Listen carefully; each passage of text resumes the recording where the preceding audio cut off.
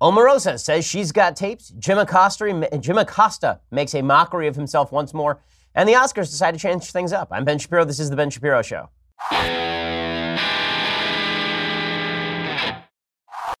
You know it's a long night when you come in hot like that right off the top. Just really solid stuff to open the show right there by blowing the intro. So that's what happens when the alarm goes off in your house at 1 a.m. and you're just creeping around your house trying not to wake up your kids at 1 a.m. And then, of course, it turns out that it's all a malfunction. I do actually have news to get to today, but I have to remind you that next week we are actually taking our show on the road to audiences in Dallas and Phoenix. Okay, it's next week. Each venue is almost entirely sold out. If you have not yet gotten your tickets, head over to livenation.com or ticketmaster.com. Search Ben Shapiro. You don't want to miss it. It's going to be a blast, and I can't wait to see you there. Also, I want to remind you that if you need to relax, okay, if you've just been stressed out over the summer, stressed out about the news, about your job, well, the best way to ensure that your stress is alleviated is by heading over to Zeal.com, because Zeal is the place where you can get a massage on demand. You don't have to go to a spa. You don't have to wait in line. You don't have to pay exorbitant prices. Zeal.com ensures that you can select from top local, licensed, and pre-screened massage therapists. You choose your favorite technique, gender preference, time, and location for your massage,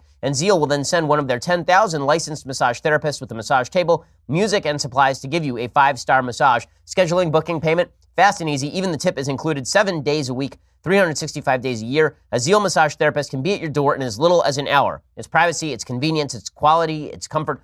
I've gotten Zeal for my wife, for my parents, for my sister, for my mother-in-law. Legitimately, everyone in my family has used Zeal at one point or another because it is just great. And you can do it on the spur of the moment. To help you get started, our listeners can get $25 off their first massage with promo code BEN. Again, that's Zeal, Zeel.com, promo code BEN. Right now, go to Zeal.com or the iPhone or Android app. Get that special offer when you try Zeal today. Again, promo code BEN. You get $25 off your first in-home massage. They bring the spa to you. It is just great. So go check that out. Okay, so chaos continues to reign inside the Trump administration, despite the fact that the situation in the United States is good. The economy is very solid. We're not enmeshed in any serious foreign crises. The chaos that has been caused by the staffing of this administration just continues to resonate. The latest story is that Omarosa Manigault, who never should have been anywhere near the Oval Office, has tapes inside the Oval Office, which who would have suspected that from her crazy appearances on The Apprentice? Who would have suspected that the woman who played a villain on The Apprentice would actually end up taping Donald Trump? Donald Trump has suspected pretty much everyone of taping him, but it turns out that the two people who actually did tape him are his own lawyer and Omarosa Manigault. According to the Daily Beast, Michael Cohen, Donald Trump's personal attorney and fixer, isn't the only one with secretly recorded audio of the president. Multiple sources with direct knowledge of the situation tell the Daily Beast that Omarosa Manigault, the infamous former Apprentice star who followed Trump to the White House, secretly recorded conversations with the president, conversations she has since leveraged while shopping her tell-all book, which is titled Unhinged, right? She's going to make every buck that she can off of being associated with Trump. She was a nobody when Trump found her. She's going to be a nobody again, but not before she makes trouble for President Trump by suggesting she has tapes of all the worst things Trump has ever said. I'm not sure, honestly, what you could catch him on tape doing that would be worse than what he has tweeted, but I guess we're going to find out. For months, it has been rumored that Manigault has clandestinely recorded on her smartphone tapes of unspecified private discussions she had in the West Wing. Audio actually does exist and even stars Trump. One person confirmed to the Daily Beast they had heard at least one of the recordings. Multiple sources said that the recorded conversations are anodyne everyday chatter, but they did appear to feature Trump's voice, which grants her additional credibility in pumping her book. The media, of course, will treat her with all sorts of respect. There's this phenomenon in the media where if you rip on a Republican figure and you were once a friend with the Republican figure, then you get this sort of grand new respect, a strange new respect. Suddenly you are taken very seriously. If you used to work in the Trump administration and then you turn on Trump, you're Michael Cohen, then all of a sudden everybody's like, oh, Michael Cohen, great truth teller, really good guy. Omarosa, who everyone despises, suddenly Omarosa is a wonderful person again. Right? But it does demonstrate that when President Trump says that he staffs up with the best people, not so much. There's a flashback to President Trump tweeting just 5 years ago, quote, honest Omarosa, she won't backstab, she'll come at you from the front. Unless she's recording you, like with her phone in her pocket. So none of that is particularly good. Meanwhile, Rudy Giuliani is on the road trying to gin up support for the president in the Mueller investigation. As I have suggested before, the idea of putting Donald Trump in a room with Robert Mueller is the height of stupidity. There is no way in hell that the president of the United States should sit down with Robert Mueller. He doesn't have a legal obligation to do so, according to Supreme Court rulings. There's a Supreme Court ruling in U.S. versus Nixon, which suggests that the president of the United States can be subpoenaed for evidence. If there's physical evidence like the Watergate tapes, then he can be subpoenaed for that. But it is absolutely unclear whether the President of the United States has to sit down with members of the Justice Department, which he runs, or the FBI, which he is the head of. That is unclear at best. Right now, Trump is negotiating with Mueller to sit down with him. Apparently, Rudy says that if Trump sits down with Mueller, Rudy Giuliani, of course, being Trump's lawyer, Rudy says that if Trump sits down with Mueller, they shouldn't cover two topics: the firing of James Comey and the discussions about Michael Flynn with James Comey. As you recall, Michael Flynn was the president's former national security advisor. After he was fired, James Comey suggested that he might be prosecuted. The president of the United States said to him that he would like it if Comey could find his way clear to letting Flynn off the hook because he's a good guy. Nothing ever really came of that. And then, of course, he fired James Comey. The suggestion here is that Trump doesn't want to talk to Mueller about issues of obstruction of justice because there are really three areas in which Trump bears possible legal liability. Two of them, I think, are particularly weak. So the first one is that Trump theoretically could be caught up in a conspiracy charge. A conspiracy charge involves you and I decide that we're going to rob a bank, so we get together and we make a plan to rob a bank. We have now committed conspiracy to rob the bank, but there has to be an underlying crime. There has to be something we were going to do that was criminal. And if you and I get together and we drop a conspiracy to go down to the grocery store and shop, that is not a crime because there is no underlying crime. Well, the question is whether there is an underlying crime in which the president of the United States was involved. The evidence there is not good. Okay, so there's no evidence whatsoever that Trump either knew about any conspiracy between the Trump team and the Russian government, or even that a conspiracy between Team Trump and the Russian government was happening, insofar as a criminal conspiracy. Because it's not clear that it's actually criminal for Team Trump to get, for example, Oppo info on Hillary Clinton. Now, does that mean it's good? No. That doesn't mean that it's good. But it doesn't mean that it's illegal? Not quite the same thing. Legal charges are not the same thing as doing bad things, as a lot of people found out with regard to Hillary Clinton. It turns out that destroying a server that you create may not actually be legally prosecuted, but it is still a bad thing to do, and you may lose an election because of it. So that's area number one, is the conspiracy area. Area number two is the obstruction area. And here the idea would be that if the president of the United States tried to shut down the Mueller investigation or tried to obstruct the Mueller investigation in any way, then perhaps you can bring a charge. That's really weak because Trump is the head of the executive branch. If you fired Mueller tomorrow, that wouldn't actually be obstruction. Obstruction would be if he tried to hide evidence, or if there was a pending judicial proceeding and he tried to bribe somebody, or if he went to Mueller and he ordered him to come up with a particular result on the investigation. So obstruction is weak sauce unless Trump goes in front of Mueller and says in front of Mueller that he intended to fire James Comey to stop the investigation. If he says that, then you have a pretty cut and dry obstruction charge. That would be a serious problem for President Trump, which is why Trump doesn't want to talk to Mueller about any of that. And then finally, you have the biggest issue for Trump, which is why he shouldn't talk to Mueller at all, and that is lying to the FBI. The president has an unfortunate habit of saying everything that comes into his head. He has a severe case of dysentery of the mouth. I mean, it's just diarrheic overflow of the mouth. And when he is in front of a lawyer, that is a really bad problem. As I said on Fox yesterday, on Kennedy's show, if you are a person who wants to be taken seriously but not literally, don't go into law. Law is all about taking people literally, not just seriously. Trump says a lot of stuff where we all kind of go, yeah, that's just Trump being Trump. Lawyers don't do that, particularly prosecutors. So Trump would be foolish to sit down with Robert Mueller. Well, Rudy Giuliani was on with Sean Hannity yesterday, and Hannity asked him, why are you even having these talks in the first place? Why is this even happening? Giuliani said, the reality is, the real story is that this case isn't going to fizzle. It's going to blow up on them. The real question is what we talked about before. There's a lot more to what they did that nobody knows about yet. A lot more to the obstruction of justice, to the collusion, to the fake dossier. Hannity said, I know some of it, which is not particularly surprising since he coordinates with the Trump administration a lot. And Giuliani said, can it get any worse? I mean, what do we need to know? That this is a totally illegitimate investigation based on a report, a dossier that was paid for by Hillary Clinton and the Democrats. So Sean asks the correct question, which is, okay, well then why don't you just fire Mueller? Right? If this whole thing is illegitimate, why don't you fire him? And why would you talk about sitting down with Team Mueller? And Giuliani essentially said, well, we know there would be political blowback. Also, if this thing is not over by September, it's going to be a problem. So I'm not sure that Team Trump has the greatest strategy here, but Giuliani can only do as a lawyer what his client wants him to do. All of that said, these are criminal questions. This is not the political question. The political question is how much this affects the Republican Party going into the midterm elections in 2018. A lot of Trump fans think all this stuff doesn't have any impact on congressional elections. I'm very skeptical of that point of view. There's a good piece by Sean Trend over at Real Clear Politics today talking about the actual statistical trends going into the 2018 elections. He says the results on Tuesday night, which we talked about here yesterday, in Ohio's 12th congressional district and across the country, the results were fully consistent with a Democratic wave in the House washing up on our shores in November.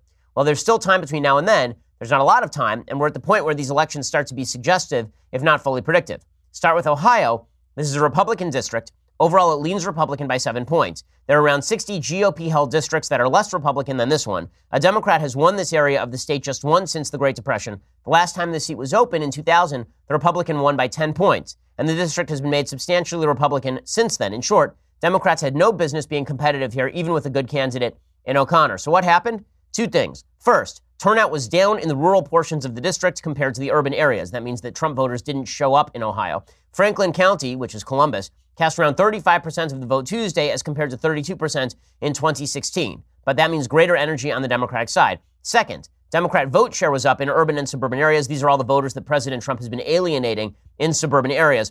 Franklin County was a different story. This portion of the district contains a lot of the older suburbs of Columbus, places people moved to in the 70s and 80s.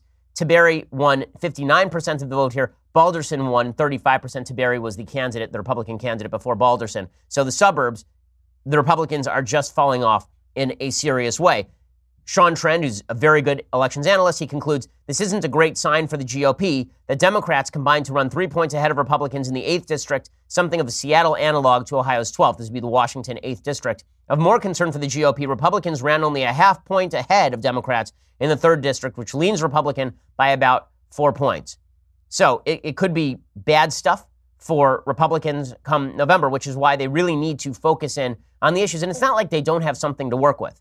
It's not like they don't have something to work with. I'm going to talk about what congressional elections really revolve around in just 1 second. But first, let's talk about your underwear. When it comes to comfort down below, there is underwear and then there is Tommy John, the revolutionary clothing brand that has redefined comfort for Americans everywhere, including me. I wear Tommy John underwear and they are just fantastic. Tommy John does not give an F. They give 3 Fs. Fabric, fit, and function. Tommy John obsesses over every little detail and stitch by using proprietary fabrics that perform like nothing you've ever worn before. As a result, Tommy John's men's and women's underwear sport a no-wedgie guarantee, comfortable stay-put waistbands, a range of fabrics that are luxuriously soft, feather-light, moisture-wicking, breathable, designed to move with you, not against you, which means no bunching, no riding up. The wedgie guarantee would have been very helpful to me in high school. Tommy John is so confident in their underwear that if you don't love your first pair, you can get a full refund with the best pair you'll ever wear or its free guarantee. This includes the new life-changing women's underwear. They sold those things out in just 6 weeks, but now it's fully back in stock. So go check it out. TommyJohn.com/Shapiro for 20% off your first order. That's TommyJohn.com/Shapiro for 20% off your first order. Again, TommyJohn.com/Shapiro. They make the best underwear in the country. Go check them out right now. TommyJohn.com/Shapiro. Okay, so how do these congressional elections actually work? There's this misnomer that all politics is local. And when it comes to congressional elections, it's all about the local election. I have a question for you. How many of you actually know who your congressperson is? I would wager that I would say most people who vote in elections probably don't even know who their congressperson is, or if they do know, they don't know much about them. People use mental shortcuts to determine for whom they are going to vote. They use the R or the D a lot more than they use the name of the candidate in their particular district, which is why it is very indicative of whether a district will go in one direction or another, what the constituency of that district is. So an R+10 district, it almost doesn't matter who the candidate is. The Republicans should win, unless what you are seeing is a wave against Republicans.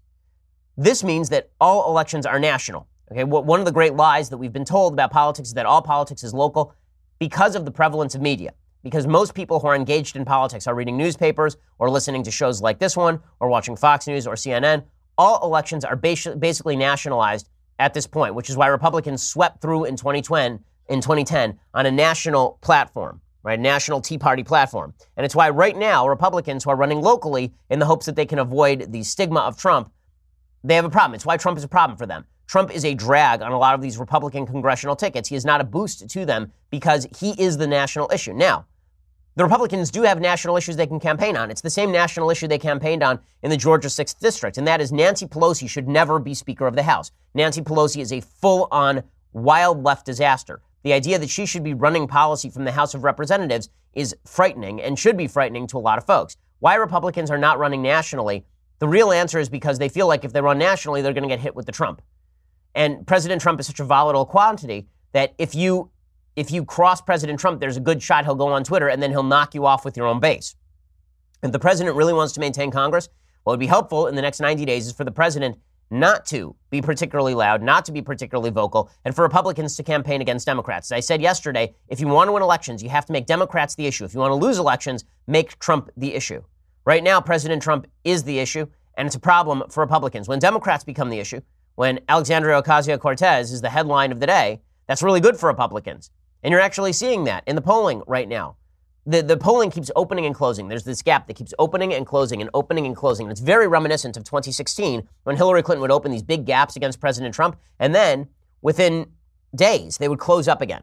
Because the question was, who was the referendum on? Was it on Trump? It was on Trump. Hillary got a lead. If the referendum was a referendum on Hillary, the lead went away. And that means the Republicans must turn every issue to Nancy Pelosi and Alexandria Ocasio-Cortez and Tom Perez and Keith Ellison and the radicalism of the Democratic Party. It's why I keep hammering this issue.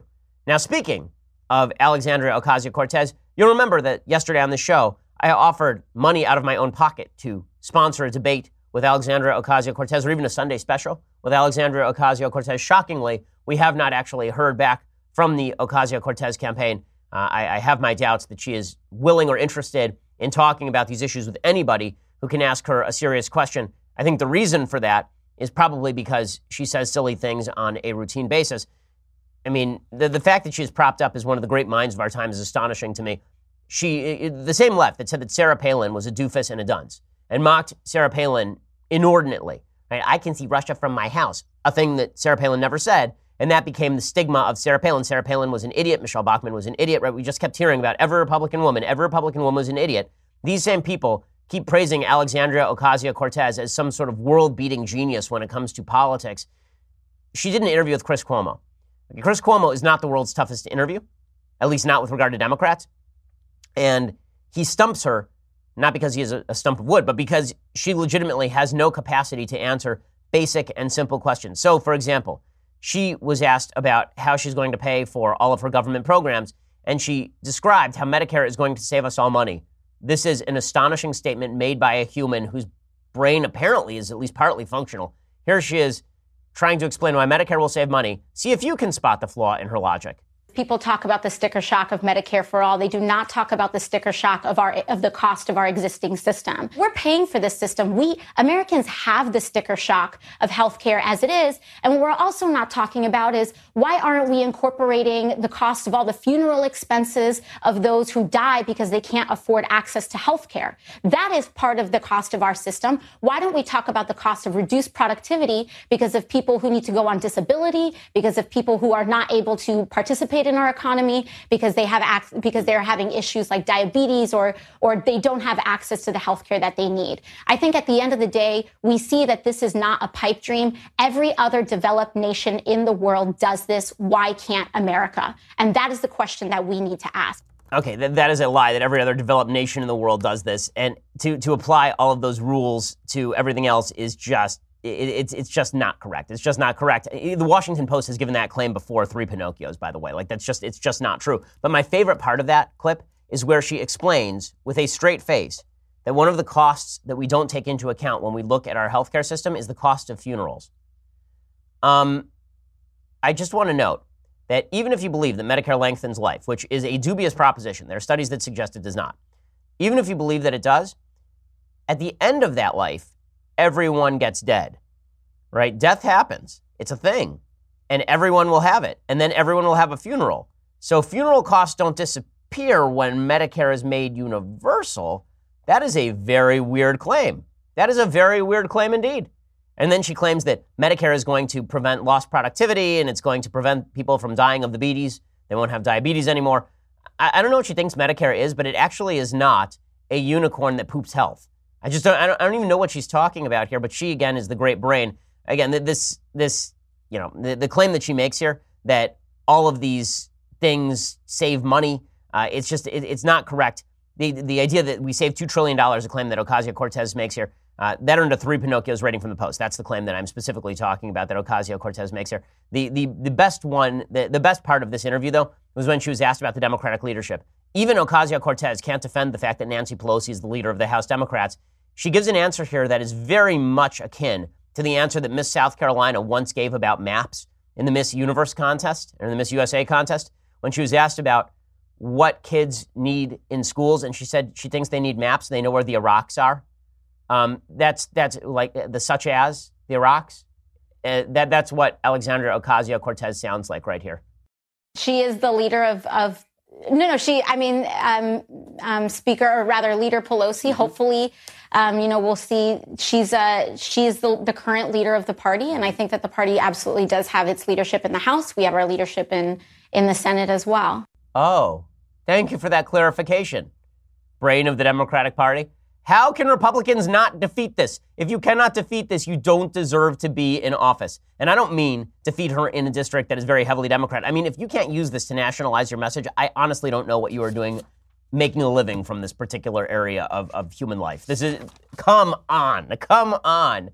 Medicare we're not taking into account funeral expenses. What in the world? I can't imagine why she won't come on the Sunday special. I can't imagine it. Okay, before we go any further, let's talk about your hair and the fact that you are losing it, because you are. Okay, as you're getting older, you're looking at your dad and you're going, wow, do I really want to be as bald as Pops over there? Well, if you don't, then you really need to go check out Keeps. Okay, there is a solution. There are 2 clinically proven medications that actually let you keep your hair. Now, they are inexpensive and easy to get. You don't need to lose that hair if you don't want to, and that's what Keeps is for. For 5 minutes now and just $1 a day, you'll never have to worry about hair loss again. Getting started with Keeps is really easy. Sign up takes less than 5 minutes. Just answer a few questions, snap some photos. A licensed doctor remotely reviews your information, recommends the right treatment for you, all without ever leaving your couch. Keeps offers generic versions of the only 2 FDA-approved hair loss products out there. Some of you probably tried them before, but you've never gotten them this easily for this price. Keeps is only $10 to $35 a month. Plus now you can get your first month for free, which is a hell of a deal for getting to keep your hair. There is no reason to put it off any longer. Stop hair loss today. Go check it out. Receive your first month of treatment for free. Go to keeps.com/Ben. That's KEEPS.com/Ben again. Free month of treatment at keeps.com/Ben. You're getting the drugs that are the ones that the FDA approves, and you're getting them for a cheaper price, so really have nothing to lose. Keeps.com/Ben. Go check it out right now. KEEPS.com/Ben. Keeps is hair today and hair tomorrow. Okay, so meanwhile, the other issue that Republicans should be campaigning on is obviously the self-involvement of the media, always a big winner for Republicans. And the leader in this particular category is Jim Acosta, who that dude loves him. Some Jim Acosta. I mean, whoa. Does Jim Acosta love Jim Acosta? So last night, he was on Stephen Colbert's show. Now, I would just like to make a note about people who don't believe in media bias. Jim Acosta is on Stephen Colbert's show. Pod Save America, which is a podcast that does similar or smaller numbers than this podcast, has its own outlet on HBO. When do you think HBO is going to come a-calling? This is not a complaint. We do fine here. I mean, we don't need HBO's money. But if you don't think there's a media bias, the fact that Jim Acosta and Alexandria Ocasio-Cortez has been on Colbert, and we have never received a single phone call from a late-night show, is sort of, and it's not just us. I mean, you're never going to see any of the major hosts on the right ever invited on any of these late-night shows, because these late-night hosts don't actually want to have an argument with these folks. They just want to invite on fellow lefties that they can talk with and feel comfortable with.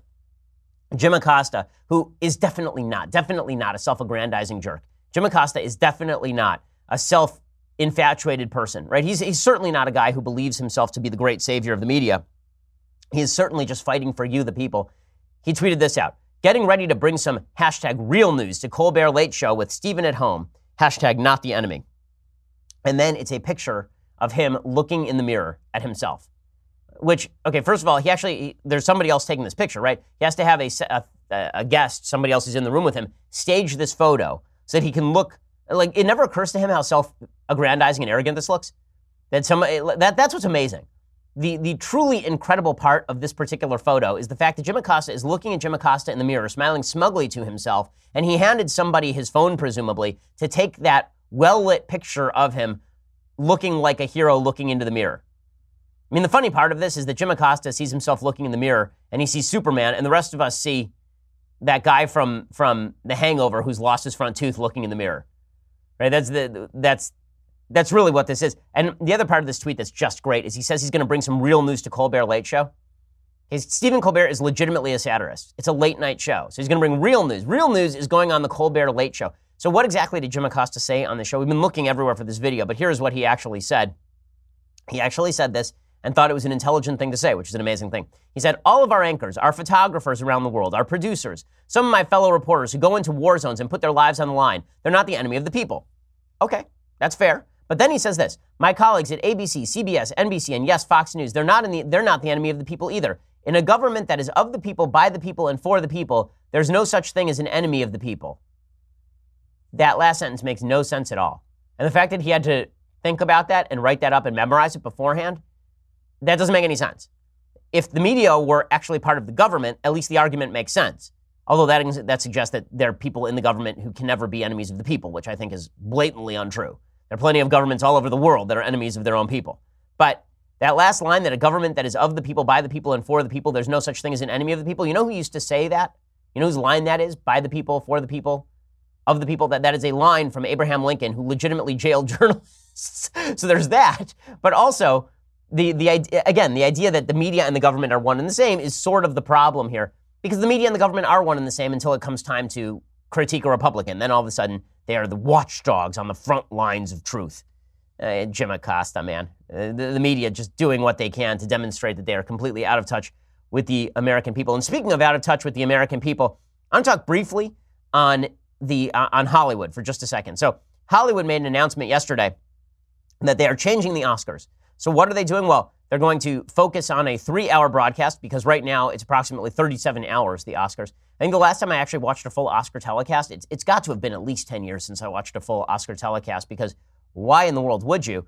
And one of the reasons nobody watches the Oscars anymore is because every film that is nominated is basically which is the most social justice warrior film. So last year it was The Shape of Water, which was a social justice film about a woman having sex with a fish and her little gang of friends who are going to help fight the American government with the help of, I am not kidding you, this is the plot of The Shape of Water, a communist doctor, a gay man, and a black woman who is put upon by her husband, right? And these will be, and the woman who is the main character is a mute. She's not deaf. That is the actual plot of The Shape of Water. It's a terrible, terrible film. It won Best Picture. It's splash if somehow that film had fallen on its head as a baby. The Shape of Water is, and I don't say this with any animus toward the actors. I mean, I think that Nick Searcy, who's in the film, is a friend, but the film is just absolute hogwash and garbage. The only doubt was whether that was going to win or whether Call Me By Your Name, a movie about a 27-year-old dude seducing a 17-year-old kid, whether that was male kid, whether that was going to win Best Picture. So every year it's social justice warrior films that nobody has actually seen. And then they wonder why they're losing ratings. So how do they decide to combat this? Did they decide to combat this by actually nominating some films that people wanted to see? You know, big blockbuster films that people actually like watching. Like, for example, I believe The Dark Knight was nominated for Best Picture in 2008. That's the last time a really popular film was nominated for Best Picture, was probably 10 years ago, like a real blockbuster film. I'm old enough to remember when Lord of the Rings, all 3 films were nominated for Best Picture. Would those be nominated today? I can't imagine they would be. The only filmmaker who is even somewhat commercial, whose films will be nominated anymore, is Christopher Nolan, and even he has not won a Best Director Oscar, which is just insane. Instead, you'll get pictures like Moonlight winning. Right? Even La La Land, which is an artsy film that did well at the box office, even there, it lost to Moonlight, a coming-of-age story about a gay black kid. So the Oscars have been kind of out of touch with what the American people are actually interested in paying money to see at the theaters for a long time. So how are they fixing this? Well, the way that they are fixing this is they are creating a new category designed around achievement in popular film, which automatically implies that there's also achievement in unpopular film, right? Achievement in unpopular film, that's the stuff that Hollywood likes to make, and then achievement in popular film is the stuff where basically they're going to do the MTV Movie Awards, where it's like, oh, here's where we nominate Black Panther, and here's where we nominate Thor Ragnarok, and here's where we nominate the Avengers films, right? We'll put all the superhero films in one category, and we'll pretend that they're not actually quality, and then we'll have all of our quality films that no one saw, but that we feel make us special at cocktail parties. And this is because Hollywood is an insular little island all to itself, in the same way that the media have become this insular little island all the way for itself. It's so stupid in every way. It's basically an acknowledgement that the folks in Hollywood hate you, that they are taking your money to make movies like Mission Impossible, and then they're taking some of that money and siphoning it off into the real projects they care about. The story of the lesbian transgender little person who overcame all odds to become the head of a prostitution ring, right? That's legitimately, that's almost the plot of that film that Scarlett Johansson was supposed to star in, that no one would have seen, except that Scarlett Johansson was in it. My favorite part of that story, by the way, is that the social justice warriors killed that film outright because they said Scarlett Johansson should not star in it, and now that film will never get made and never get distributed. So just spectacular. It's so stupid in every way. They're not gonna focus on making stuff that people want to see. They're gonna continue to separate off the stuff they want to make from the stuff people want to see, and then patronize the audience by suggesting, here is the award for the rubes, and then here is the award for those of us who really, really matter. Also, let's be real about this. The real reason they're creating this new category is so Black Panther can win an Oscar, right? That's really why they're creating this new category. They didn't think of creating this new category 3 years ago, but they think Black Panther ought to win an Oscar. And legitimately, I don't see why Black Panther shouldn't be nominated for an Oscar, like in the regular category. It's a good movie. It's a fine movie. I liked the movie. I had some problems with it, but overall, I thought it was one of the better Marvel flicks. But yeah, again, Hollywood is completely out of touch as well. This out of touchness is something, this culture war is something where the Republicans really could do some serious damage if they chose to do so. Speaking of the culture war, I need to play you this clip from Mila Kunis because it really does suggest how broadly the culture war has spread. And it has some relevance to the conversations we are now having about race in the country, believe it or not. But first, you're going to have to go over to dailywire.com to subscribe. So for $9.99 a month, get the rest of the show live, get the rest of Klavan's show live and Knowles' show live. We have some brand new stuff that is coming for subscribers. I can't wait to tell you about it, but if I tell you about it, my business partner will murder me because I legitimately forward cast things 2 years in advance, see AKA the Shapiro Store. But the bottom line is there's all sorts of good stuff coming if you become a member. Also, you're helping us out. $99 a year, you get this, the very greatest in all beverage vessels. Look at this magnificent piece of vessel. Check it out. It is just great. You get that for $99 and all sorts of other goodies. Also, subscribe to iTunes and YouTube. When you do that, and you actually get to see our Sunday special and listen to our Sunday special. We're having on Ty Lopez this week. In upcoming weeks, we have a bunch of great guests I can't wait to announce to you as they come up, like really awesome guests. So check that out. We are the largest, fastest growing conservative podcast in the nation.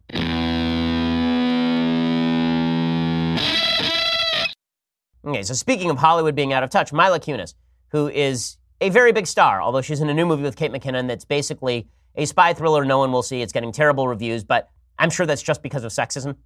It's not because it's a bad movie. It's because of sexism, because it has 2 female leads. Well, I do love the idea that what women really want to watch at the movies is women.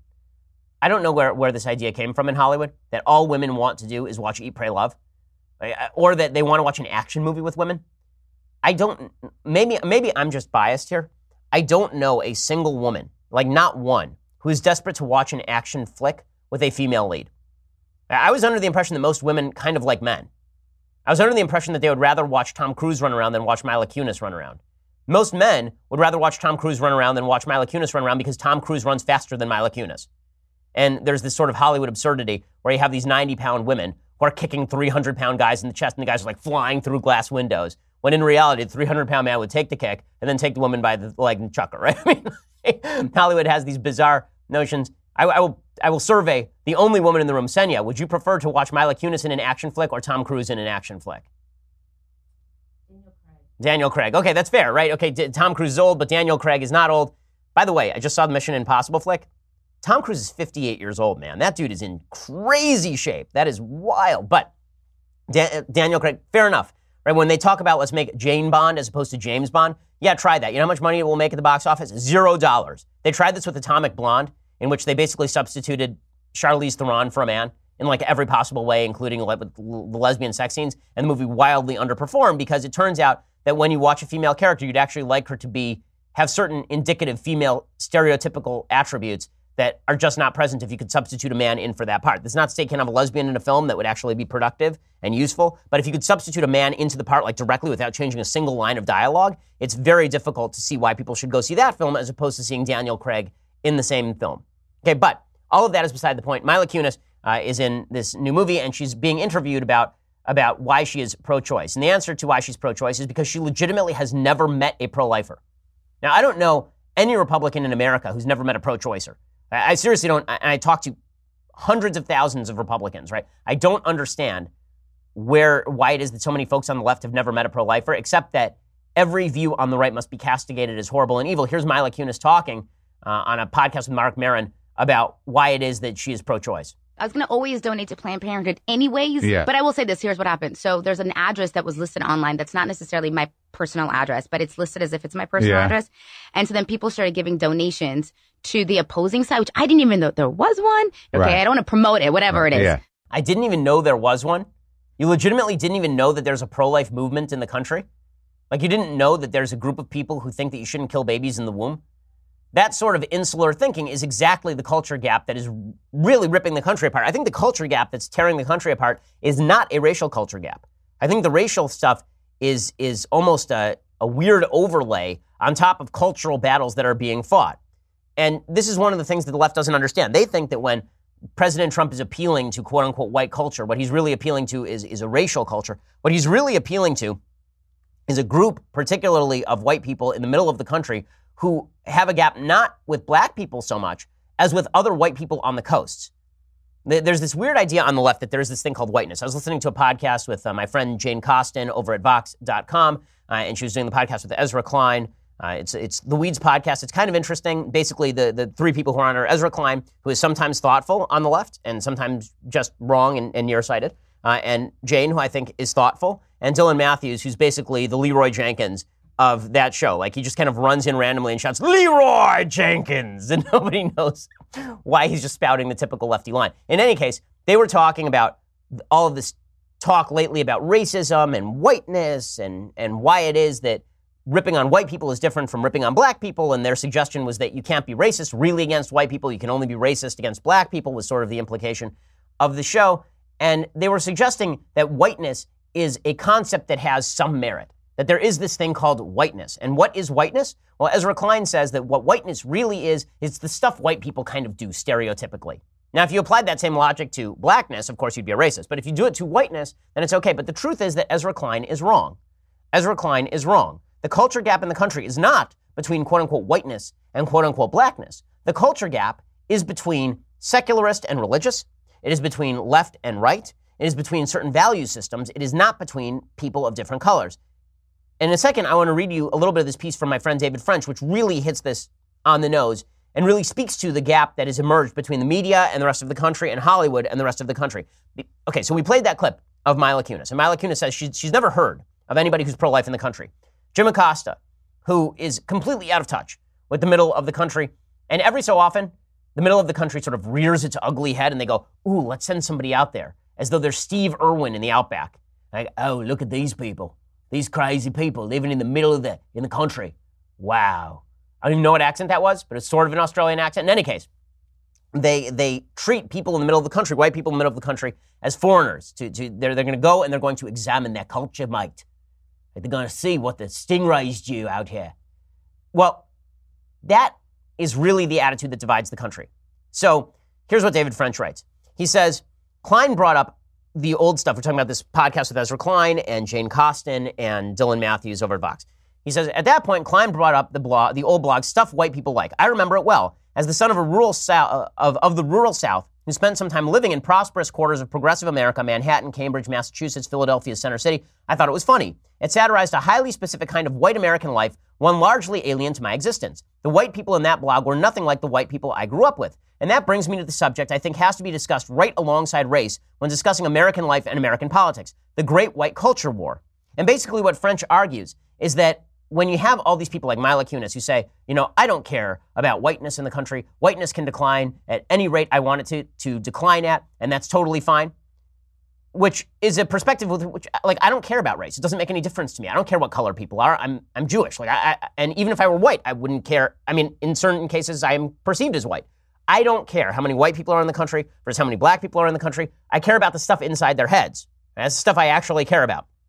But the point that French is making is when people on the left talk about whiteness, people like Mila Kunis, presumably, or people like Jim Acosta, or people on the left in these little bubbles, they're really not talking about whiteness. They're talking about white people in the middle of the country they don't like. Because Mila Kunis is not giving up her job anytime soon for a person of color, and neither is Jim Acosta. Right? They're talking about a certain white cultural elitism that pervades the coasts and that they feel they are in agreement on as long as they pander to a bunch of people of color.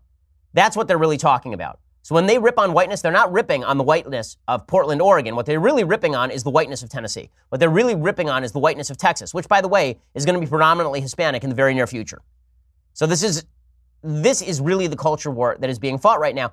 And it's because people fail to take into account anything remotely resembling a multiple regression analysis that you end up with these simplistic takes on politics. So a multiple regression analysis for people who didn't take stats courses in college, when you are determining how many factors lead to a particular outcome, you can basically you can do this with an Excel spreadsheet, basic statistical analysis, you can create formulas that try to correlate a particular phenomenon with the factors leading to the phenomenon. So, for example, you want to figure out which factors lead to being an NBA player. And so you determine what percentage of black people are NBA players, what percentage of tall people are NBA players, what percentage of athletic people are NBA players. How do each of these things factor into playing in the NBA? And that multiple regression analysis will show you that blackness has very little to do with playing in the NBA, but being very tall does have something to do, and athleticism has something to do with playing in the NBA. Well, you may look at the NBA and say, oh, blackness is an asset in the NBA. That's not correct. Height and athleticism are assets in the NBA. How do you know? Because you actually did a multiple regression analysis. Well, if you're looking at the gaps in this country, people on the left see disparity, and the first thing they do is they leap to race. The reality is that we have to look at all of the cross-cutting other factors before we go to race, because race has race is a secondary characteristic. It's just the color of your skin, really. And the attempt by the left to blame everything on racism, to say that every inequality between groups is rooted in American bias and racism, if you're going to go there, first I would suggest that you rule out more obvious factors that could be contributing to those statistical disparities. So, for example, there's this tweet that came out about the wealth gap. It now has some tens of thousands of retweets. And it says, white people get $50,000 checks from their elderly grandparents. Black people are buying their elderly grandparents groceries. This is the wealth gap. The suggestion, of course, being that white America is racist, and that's why black people are poor. Now, is it true that historical racism has a lot to do with the continuation of a wealth gap, particularly in terms of home ownership and historic wealth? Of course that's true. Of course that's true. But if you're looking at the rates of progress in America, that has very little to do with historical racism. Rates of progress in America are much more tied to individual decision-making, and you can tell this with a multiple regression analysis. It has much more to do with choosing to marry the woman who's going to bear your children. It has much more to do with getting a job and finishing high school. Right? These are the things that make you wealthy in America. The fact that the left has this flattering view of itself where it's on the side of everything that is good and true, and not in favor of quote-unquote whiteness. What they really mean is we're not in favor of the white people in the middle of the country. Those are the bad guys. We're the good white people, and we can show you we're the good white people by criticizing other white people, but not giving up anything that we actually hold dear in these little enclaves of wealth and power and privilege. And that's the reason you have this culture gap in the country that is widening every single day. It is widening all the time. Okay, so I want to talk about a couple of stories that the media have been ignoring, and then we'll get to a thing I like and a thing I hate. First, there's this story that it's really amazing. And the media are covering the story, but they're missing, I think, the punchline. Okay, so it turns out there's an Islamic man who was arrested last week at a New Mexico compound where 11 children were abused. He was training the children to commit school shootings, according to newly released court documents. Now, if you look at the headlines today, all of the headlines are, man was training children to commit school shootings. There was a big factor that was missing from the headlines. Okay, so this is a case where the media's failure to do a multiple regression analysis is kind of obvious, right? What they will say is, well, this just shows that the culture of gun ownership in the United States is leading to school shootings. Well, maybe it has more to do with the ideology of the person who is training children to shoot up schools. Maybe it has to do with the fact the guy was a radical Islamist. The court filings say Siraj ibn Wahaj was conducting weapons training with assault rifles at the compound near the Colorado border where 11 hungry children were found in filthy conditions. His father, by the way, is a guy named Siraj Wahaj. He was named by prosecutors as an unindicted co-conspirator in the 1993 World Trade Center bombing. Ironically, that is also a person, I believe, who's been linked, Siraj Wahaj, if I'm not mistaken. He was named by Linda Sarsour as one of her mentors, if I'm not mistaken. So Linda Sarsour, of course, is one of the leaders of the Women's March, and she is just a delight. She praised Imam Siraj Wahaj just a few years ago. So she's a wonderful person. Maybe it has more to do with ideology than gun ownership. The media won't tell you that. Instead, they will headline with the idea that it's the guns. They will also not headline the fact that the Parkland Broward County school system knew full well that the shooter in Parkland had gone to them multiple times asking for help. They turned him down, then he went and shot up a school. Instead, we'll get a non-multiple regression analysis in which we do not learn the other factors leading to the school shooting in Parkland. Instead, we learn that it was really about the guns. Now, the truth is, according to the local 10 news in that area, throughout the more than 15 years this shooter spent in the Broward County school system, staff members reported violent outbursts and antisocial behavior. Others noted periods where his behavior and academic performance markedly improved. The document was originally redacted, but an electronic copy made public by the school district contained information underneath the blackout portions. And what it found is that he actually kept going in there for help, and they kept sending him away until he shot up a school. But that's not the story that the media will actually tell you today. The story that the media will tell you is that it's all about the guns. The media have an interest. People have an interest in simplifying complex questions down to their most obvious basics. But you actually have to determine how many factors are important in determining cause and effect. You can't just say there's a disparity or there's an event and it happened because of this thing. You instead have to look at all of the factors that were involved in it and determine which factors were most likely to have contributed heavily to this possible outcome. Okay, time for some things I like and then some things that I hate. So, a thing I like today. It may be my wife's favorite movie. She loves this movie, and the score to it is really great as well. This, of course, is Pride and Prejudice with Keira Knightley. Keira Knightley she's kind of an interesting actress.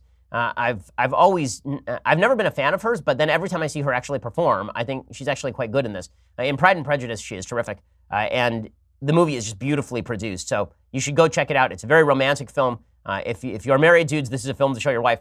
Go check out Pride and Prejudice with Keira Knightley. This one's about 15 years old, maybe, something like that. Very good movie.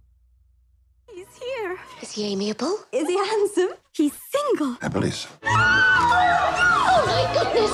Everybody behave naturally.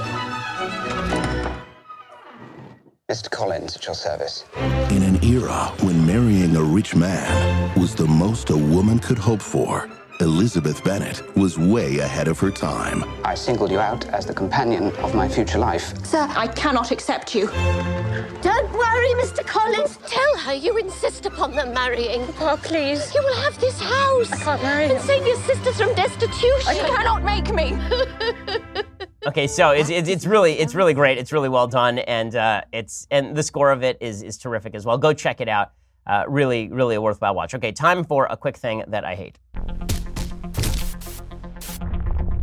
Okay, so over the past 48 hours, Israel has been hit with legitimately 150 rockets from the Gaza Strip. Now, you will not see this in the media. Speaking of stories you won't see covered in the media, you'll never see this in the media because when Jews are being shot at by Palestinians, it's not a story. When Jews shoot back at Palestinians, it's a story. So when Israel goes in with overwhelming military might and attempts to knock out Hamas bases, which invariably are located in civilian areas because Hamas knows that they will make a headline every time a civilian is killed, that's the story that makes CNN.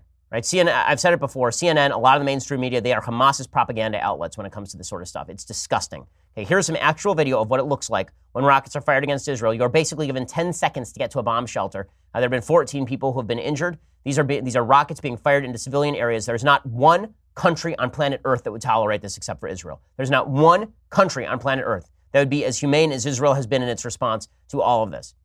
Can you imagine if Mexico started firing rockets into San Diego? Like 150 rockets got fired by Mexico into San Diego. You know how fast we would topple that government? That would take us 5 minutes. Legitimately 5 minutes. The United States would go in and knock out the entire government and then replace it. I mean, when Al-Qaeda murdered 3,000 Americans, we knocked down 2 Islamic countries, 2 of them, okay, when they killed 3,000 citizens with some airplanes. Okay, Israel took 150 rockets over the past 48 hours. They did some very specific targeted pinprick bombing. And you watch, that'll be the story, right? The story will be the civilian that was killed because Hamas plants all of its headquarters underneath hospitals. Here's what the video actually looks like when rockets are flying and you have 5 seconds to get your kids underground.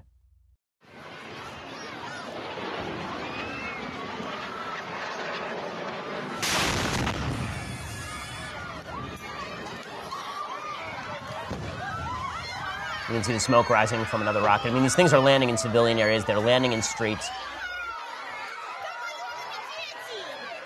The media's bias is never more apparent than when you see their coverage of this conflict. It is just disgusting. The media's lack of interest in terrorism, the media's lack of interest in radical Islamic fanatic murderous ideology is astonishing and demonstrative of this particular Marxist view that many in the media hold, that if a country is prosperous like Israel, it must be because it's victimized somebody else like the Palestinians. It can't just be that Palestinian culture is unsuccessful by and large because they are electing terrorists to lead their government in Hamasistan and in Palestinian Authority land, and that those governments are then stealing hundreds of millions of dollars to use for terrorism and to line their own pockets. The media's coverage of these issues is just abysmal. Okay, well, we will be back here tomorrow with all of the latest. I'm Ben Shapiro. This is The Ben Shapiro Show. The Ben Shapiro Show is produced by Senya Villarreal, executive producer Jeremy Boring, senior producer Jonathan Hay. Our supervising producer is Mathis Glover, and our technical producer is Austin Stevens. Edited by Alex Zingaro. Audio is mixed by Mike Caramina. Hair and makeup is by Jesua Alvera. The Ben Shapiro Show is a Daily Wire Forward Publishing production. Copyright Forward Publishing 2018. We'll get to more on this in just 1 second. First, Pure Talk believes in American values, and that free should mean, like free. So when you switch to Pure Talk today, you'll get a free Samsung 5G smartphone. There's no 4-line requirement, no activation fee, just a free Samsung that's built to last with a rugged screen, quick charging battery, and top-tier data security. Qualifying plans start at just $35 a month for unlimited talk, text, 15 gigs of data, and a mobile hotspot. Pure Talk gives you phenomenal coverage on America's most dependable 5G network. It's the same coverage you know and love, but for half the price of the other guys. The average family saves almost $1,000 a year. So I challenge you to choose a company that actually doesn't hate your guts and shares your values. Let Pure Talk's expert U.S. customer service team help you make the switch today. Go to puretalk.com/Shapiro to claim your eligibility for your free brand new Samsung 5G smartphone and start saving on wireless today. Again, go to puretalk.com/Shapiro to switch to my cell phone company. I've been using them for years. They're fantastic. You'll love them as well. Go to puretalk.com/Shapiro and claim your eligibility on that free brand new Samsung 5G smartphone. Start saving.